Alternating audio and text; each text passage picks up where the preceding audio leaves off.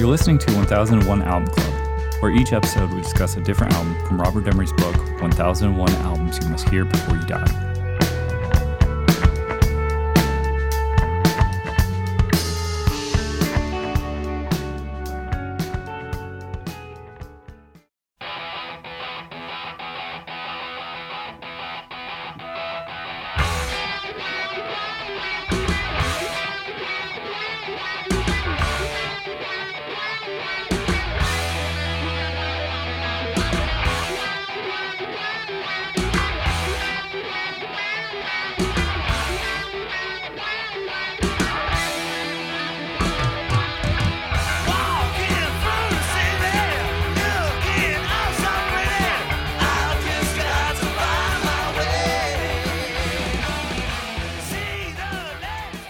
For this episode, we'll be talking about Iron Maiden. On the line, I have Rob. What's up? Ben. Don't you stray. And Kyle. Hi there. Iron Maiden is the debut studio album by the English heavy metal band Iron Maiden. It was released on the 14th of April 1980 in the UK by EMI Records, and in the United States by Harvest and Capitol Records. The producer was Will Malone, and the genre is heavy metal. And I'm going to read from the book, Gareth Thompson. Iron Maiden's debut remains one of the keystones of heavy rock. Speed, thrash, death, grunge all owe something to this record's dazzling mesh of punk attitude and metal obsession. In the early 1980s, UK rock magazine Sounds ardently promoted and christened the new wave of British heavy metal. Among its contenders were Saxon, Samson, Def Leppard, Girlschool, and Angel Witch. As punk struggled to maintain its commercial footing, a band from London's East End emerged who combined the working-class grit of the Stranglers with Black Sabbath's gift for creating stunning riffs. Iron Maiden were led by bassist Steve Harris, and their cause was championed by charismatic manager Ron Smallwallet Smallwood. Constant touring and a UK hit with the urgent anthem Running Free saw their debut album reach number 4. Their refusal to mime to the single on BBC's TV's weekly music show Top of the Pops saw the band become the first to play live on the program for 7 years. The tough production delivers a live aura with Paul Di'Anno's raspings adding mystique to Steve Harris's dark lyricism. Guitars are restrained yet gusty as Di'Anno's voice wraps closely around complex riffs. The second Maiden album, Killers, offered little more than consolidation, and Di'Anno was replaced by Samson's Bruce Dickinson and his laser precision vocals. Iron Maiden and their gruesome mascot Eddie, depicted on the cover, hit enormously commercial heights with Dickinson, but the sweet streetwise intensity created here with Di'Anno was gone for good. All right, what do we think of Iron Maiden? First and foremost, Oh, here we go. I love this record. Yeah. This is my first time listening to not Bruce Dickinson Maiden. I'd never heard same, Ben. What about Killers? I'd never listened to this one or Killers. I got really into Number of the Beast and kind of moved forward from there. Like I never worked my way back. First impression, I will always love Bruce Dickinson. He's my dude, and he is like him and Steve Harris are like how Iron Maiden sounds to me. But I am not bothered at all by Paul Di'Anno's vocals. I think he does a good job. I think this is a fun record. I think it's more than a fun record, but I'm going to stay at fun right now until we get more into the conversation. I feel like what we're going to say about this record is probably a lot like what we're going to say about British Steel. Like it's a great record. It's not their best record, but this album, I mean, it's like, you got Prowler, you got Running Free. I mean, you got Iron Maiden. There's a lot of iconic songs. If you go see Iron Maiden live, which I did a couple years ago, it was the first time I ever saw Iron Maiden. 2019, I got a free ticket. Ooh. Went by myself to Indianapolis. Failed to communicate with my friends because Birch, I know you and Ann were there. Yep. But I just went there and was like, guess I'll watch this show by myself. But yeah, I remember they played some of these songs. It's not an essential Iron Maiden album, I don't think, except like it's got Phantom of the Opera on it. Maiden song. It's got Iron Maiden. Yeah, I think this is a very good debut, especially in 1980. Prowler is such a strange song to open with. Track 1 until it kicks in. Side 1 of your first album. Yeah, but it's about like a creep. And he's a creep. It's punk metal. Which they'd hate it if they heard you say that. I know. They can hate it as much. Singer was they can hate it as much as they want. The facts are there. It's like they accidentally digged up gold and were like, I don't want all this gold. Like it's such a formula. Like it's all here. Like the guitar harmonies, like the fun vocals, like they've got the punk urgency, they've got the prog influences. It's like a template for the British new wave of power metal. And according to Steve Harris, they despised everything about punk. It's pearls before swine. They say it and mean it, but they don't really understand. Like, man, I don't want to put words in anybody's mouth, but like, no, I do. I'll do it. I'll do it. I mean, you simply cannot. You can't go from the. You can't go from what Prague was doing. Mm-hmm. Yeah, back into.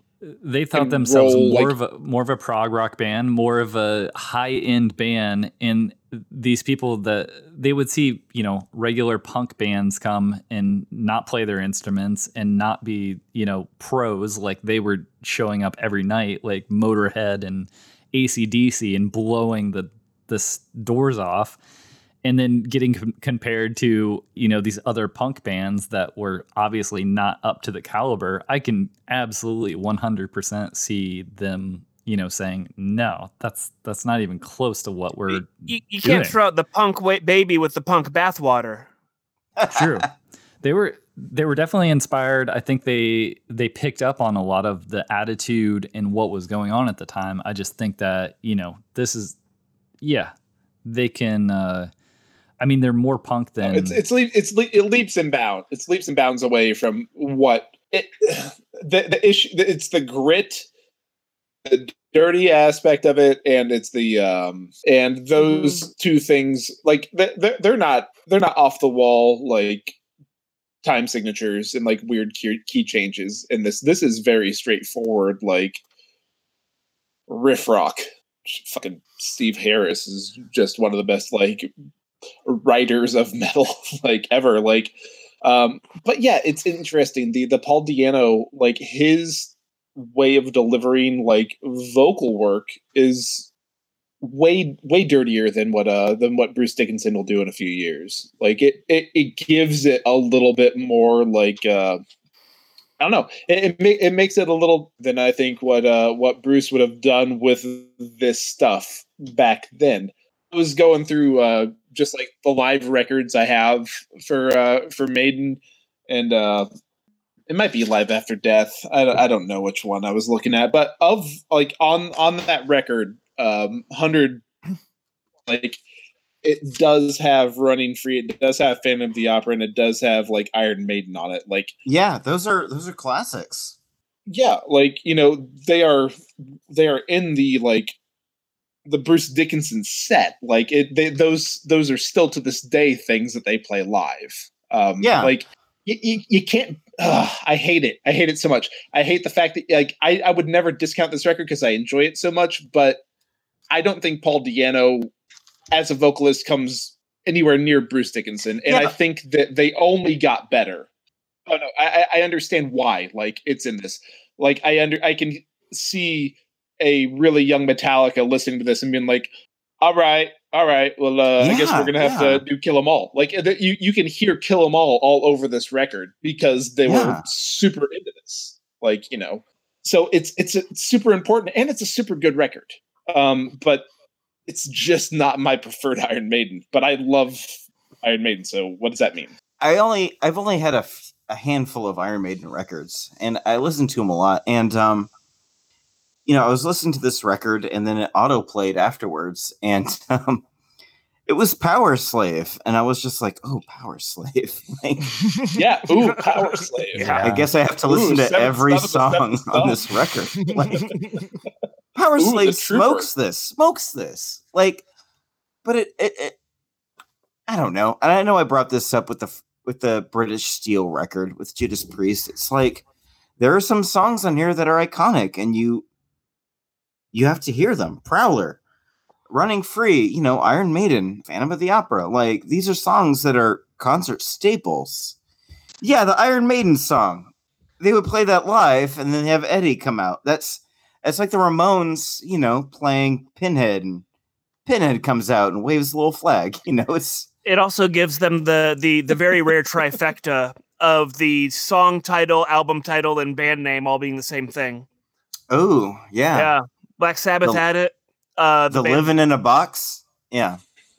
Big Country pulled it off. Big Country in a Big Country. Mm-hmm. It's good when they can pull it off. Yeah. It should be life goals for every band. Also, I never knew the saga, but behind Charlotte the Harlot. Yeah. Oh. Yeah, I didn't realize they kept on writing songs about her. What? That was. Yeah, so Charlotte the Harlot is one of 4 songs about Charlotte, who left her man to be a hooker. And this saga is continued through their really good records.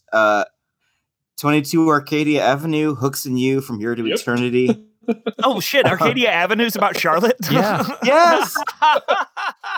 And it's that weird Venn diagram where they overlap with cool shit but dumb shit. Kind of dumb, kind of Spinal Tap slut shaming, but also kind of cool that they committed to songs. It. Yeah. They're committed to the bits. I will say that. Yeah. And it's the guitarist, I think, who was the mastermind behind this. Dave Murray has writing credit for Charlotte the Harlot. Quadrilogy? Yeah.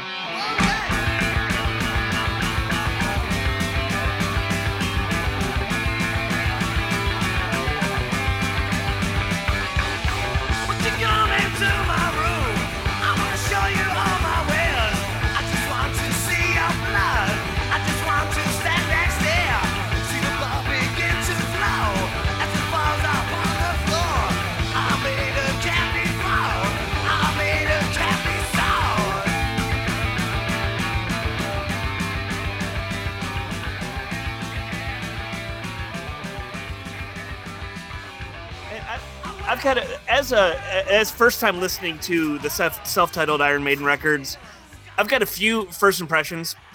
My first impression, because it was also my first time listening to British Steel. Upon first listens and hot takes of both, I realized that neither is the best album by the band in question, but I think Iron Maiden self-titled is a better album than British Steel. I don't know how many people I'm going to piss off by that, but I don't think that's controversial. Yeah. I don't think you're wrong. I like this. Yes, Iron Maiden does get better, but coming from a world with no Iron Maiden to a world with this Iron Maiden, this record shreds.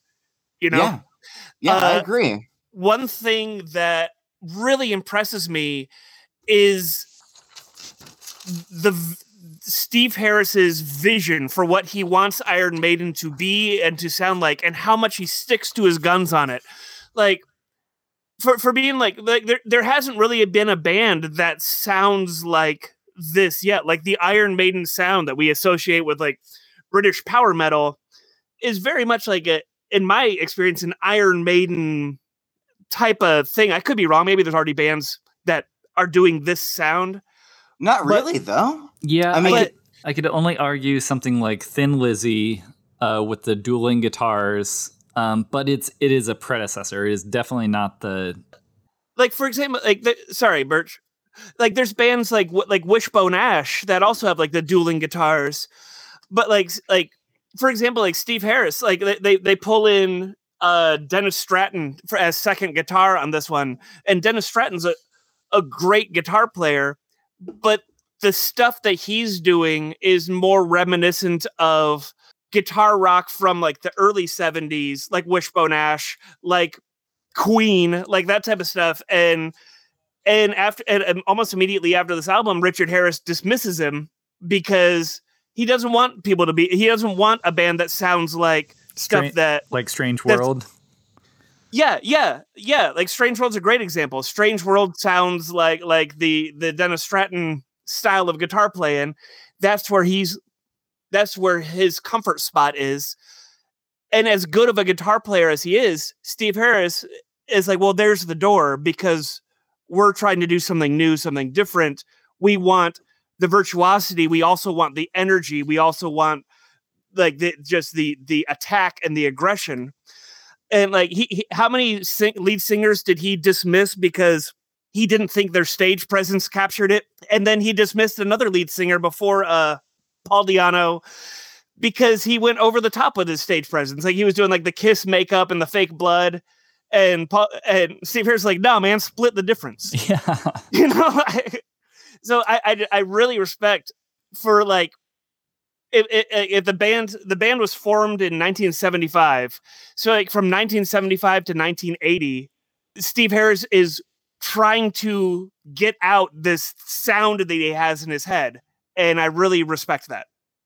They tried out multiple producers for this album before settling with Will Malone, who Steve Harris also did not like the job he did. But one of the producers they were trying out was Andy Scott, who's the guitarist for The Sweet, and suggested that maybe Steve Harris play with a pick instead of his fingers. And Steve Harris was like, there's the door.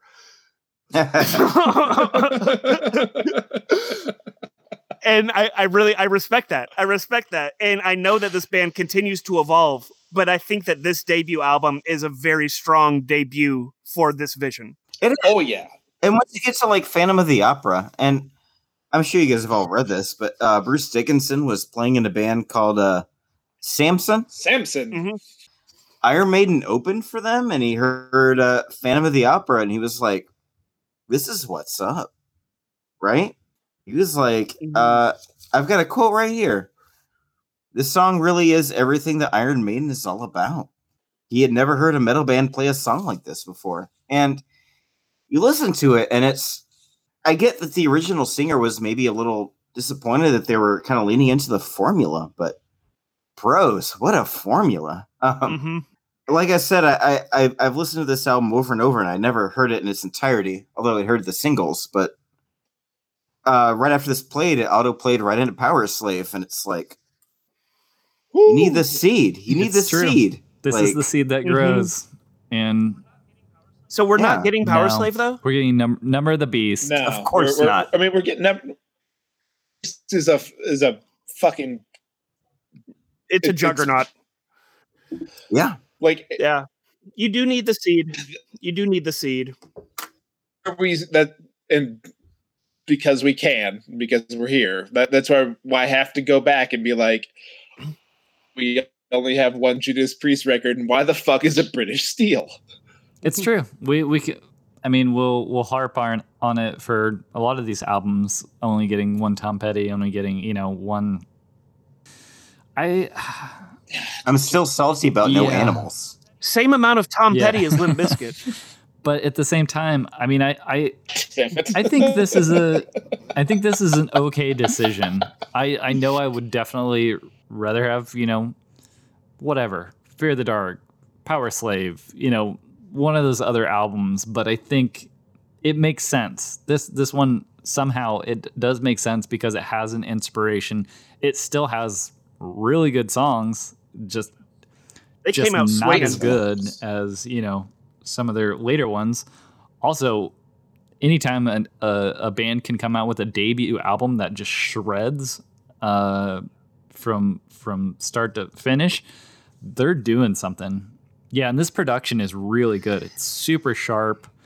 It's great. They didn't want it to sound too muddy. They were really upset with some of the other mixes from the other producers, like you were saying, Ben. But this sounds spot on. I mean, it sounds like Iron Maiden. That's the really important thing for this. It doesn't sound like the earlier Judas Priest, where they're kind of in a little bit of a Black Sabbath psychedelic territory. this sounds like a fully formed, Maiden that came out. Yeah, it's a little rough around the edges. Yeah, the singer's not quite as sharp as Dickinson. Who can be? But still, this is it. I mean, yeah. Later Maiden wouldn't have put Remember Tomorrow as track number 2. Absolutely not. Yeah. And you guys will appreciate this. As my first week of listening to Paul Di'Anno era Maiden, you know what Paul Di'Anno era Maiden reminds me of? Is fucking Thunderlip. Absolutely. Yeah. Mm-hmm. I've Thunderlip. If you're not familiar, the band toured around in the early 2000s that we all saw when they would come to Bloomington annually and melted faces off. Fantastic band. And I always got like the Iron Maiden influence on them, just like with the guitar work. But the roughness and the punk edge of this self-titled one reminds me of what they were doing more than later Maiden. Absolutely. Also campy. I mean, this. Oh yeah. They were very camp, and this album I feel like doesn't take itself too seriously. It has if you open up with the Prowler, like. Mm-hmm. I mean, Aqualung opened up with Aqualung, man. Like, I did think it was funny. In 1977, they recruited. They kept recruiting, guitarists, like you were saying, Ben. But in '77, they got Bob Sawyer, who was sacked for embarrassing the band on stage by pretending to play the guitar with his teeth. They're just like, yeah, nah. Nah, you got it. Either actually play it with your teeth or get off You've the stage. Embarrassed all of us. Steve Harris's birthday was this week, guys. Oh, cool. Oh, yeah. This did debut I think I already said number 4 on the UK album charts. So amazing. And also debuted number 4. Crazy. They must have had quite a buzz. Yeah. In addition to the title track, Iron Maiden, excellent. A live version of which would be one of the first music videos aired on MTV. So again, MTV. Nice. Playing into what song was that for? Was it Running Free?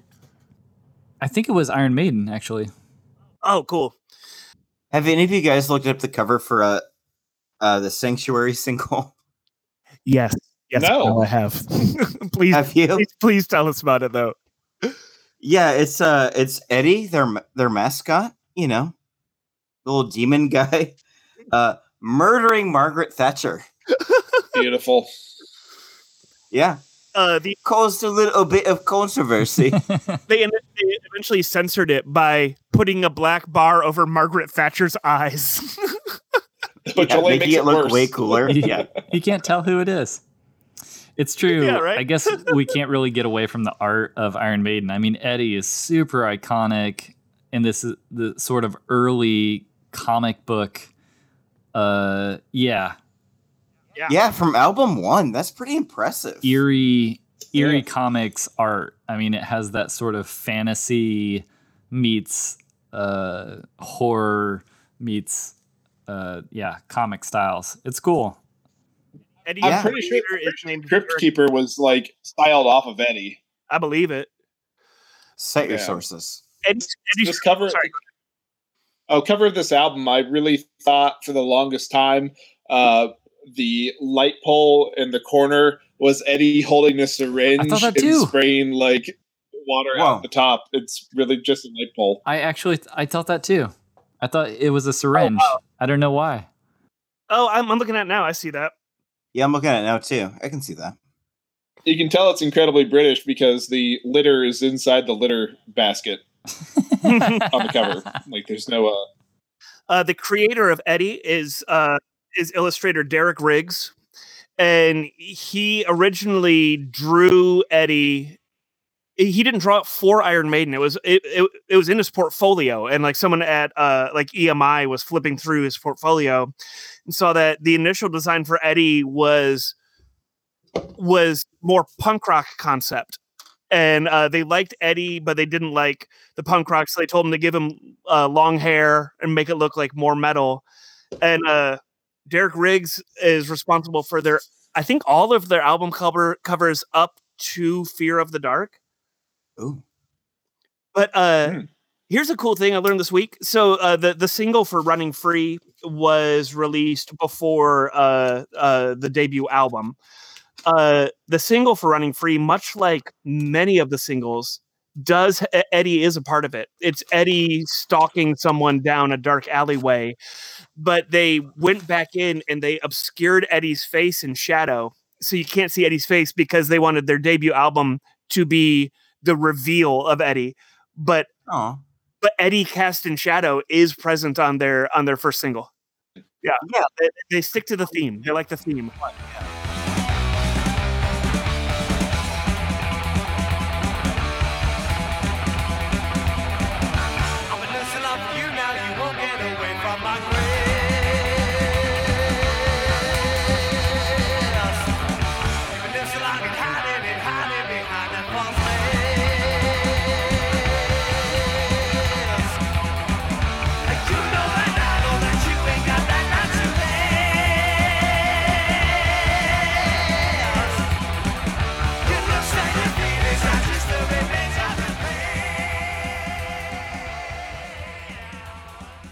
Hey, Birch, remember we saw him live? And we were separate. It was pretty incredible.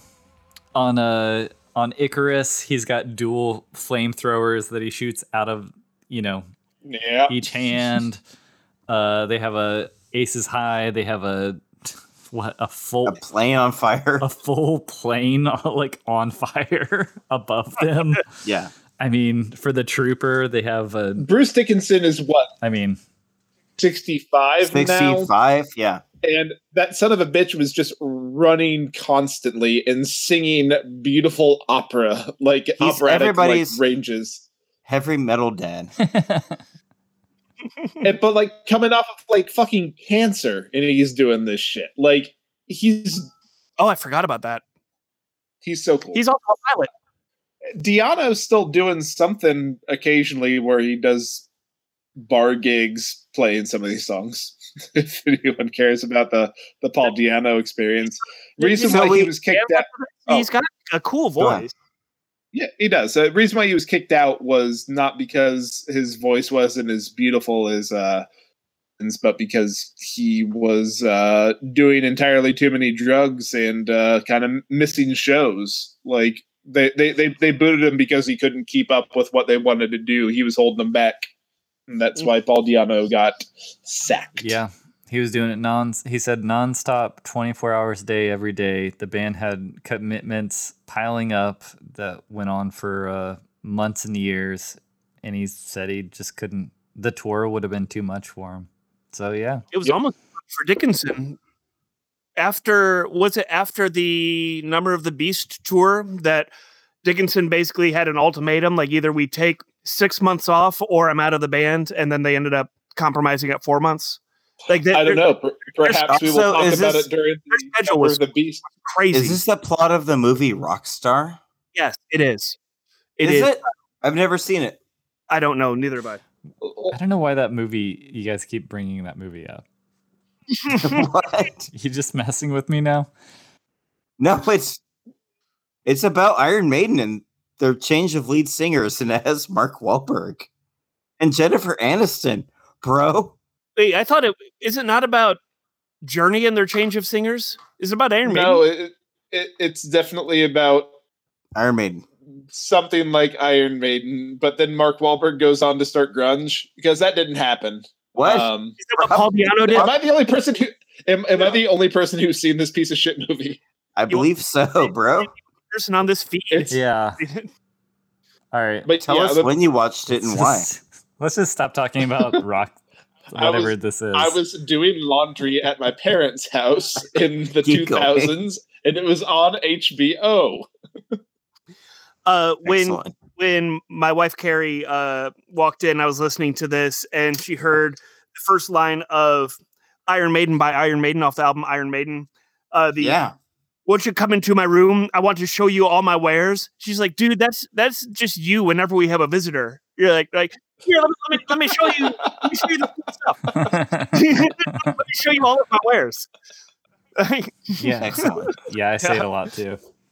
Guilty as charged. How does everybody feel about Strange World? Is it just? I don't hate it, but I don't need it. Yeah. I would rather have 2 more bangers, but it's not like I never feel like skipping it. It's just it's a bit of a lull in the album. Yeah, I was gonna say I'd rather have Transylvania play a second time. Yeah. It does have a bit of a relationship with the ballads that some metal bands will do, like Metallica. You know, Unforgiven. Yeah, absolutely. Nothing Else Mattress. Opeth is very into these ballads and things like that. But I just found it interesting to listen to a band like this. Obviously, AC/DC is like, no, we're not doing ballads. Judas Priest. Our ballad is called "Have a Drink on Me." Not really. 1, 2, 3, oh. But this seems to be a like very a sanitarium. Yeah, absolutely. Or Stentorian.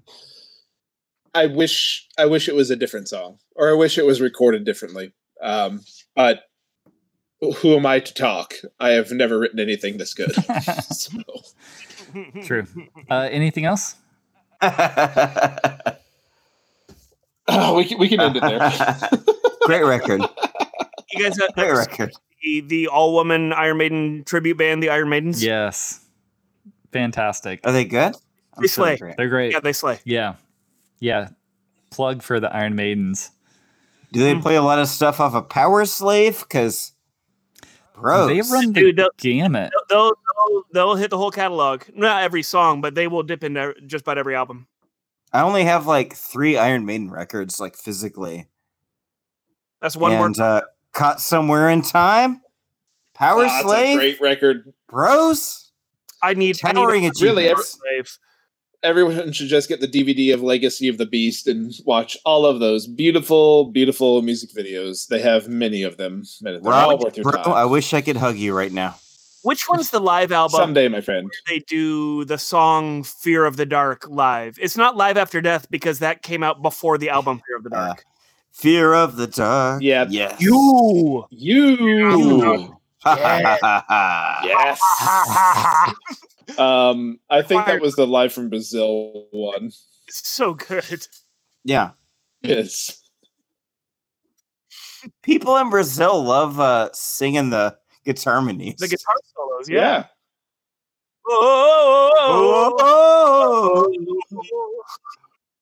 Fear of the Dark. I think this album's a lot of fun. I cannot wait to talk Number of the Beast with you dudes. Yeah, it's gonna be fun. It's coming up. Yeah. All right, so we're all positive, just to confirm. I am at least. Yeah. I hate this band.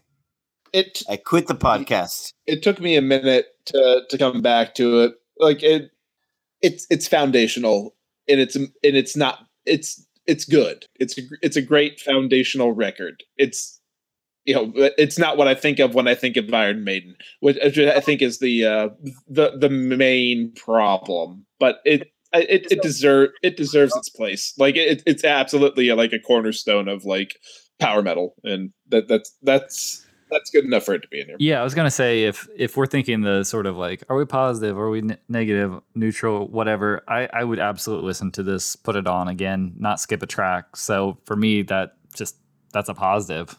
I would recommend it to someone if they asked, "Oh, is it a good album?" I'd say, "Yeah, absolutely." So I'll spin this any day of the week. Yeah, but if somebody was like, "Give me 3 albums from Iron Maiden," this is probably you wouldn't say this one. No, wouldn't cross my lips. Yeah, but I'm judging it against itself, not against others right now. Yeah, so that's the way it goes. All right, next time we'll be talking about The Undertones, Hypnotized. Oh shit, more Undertones.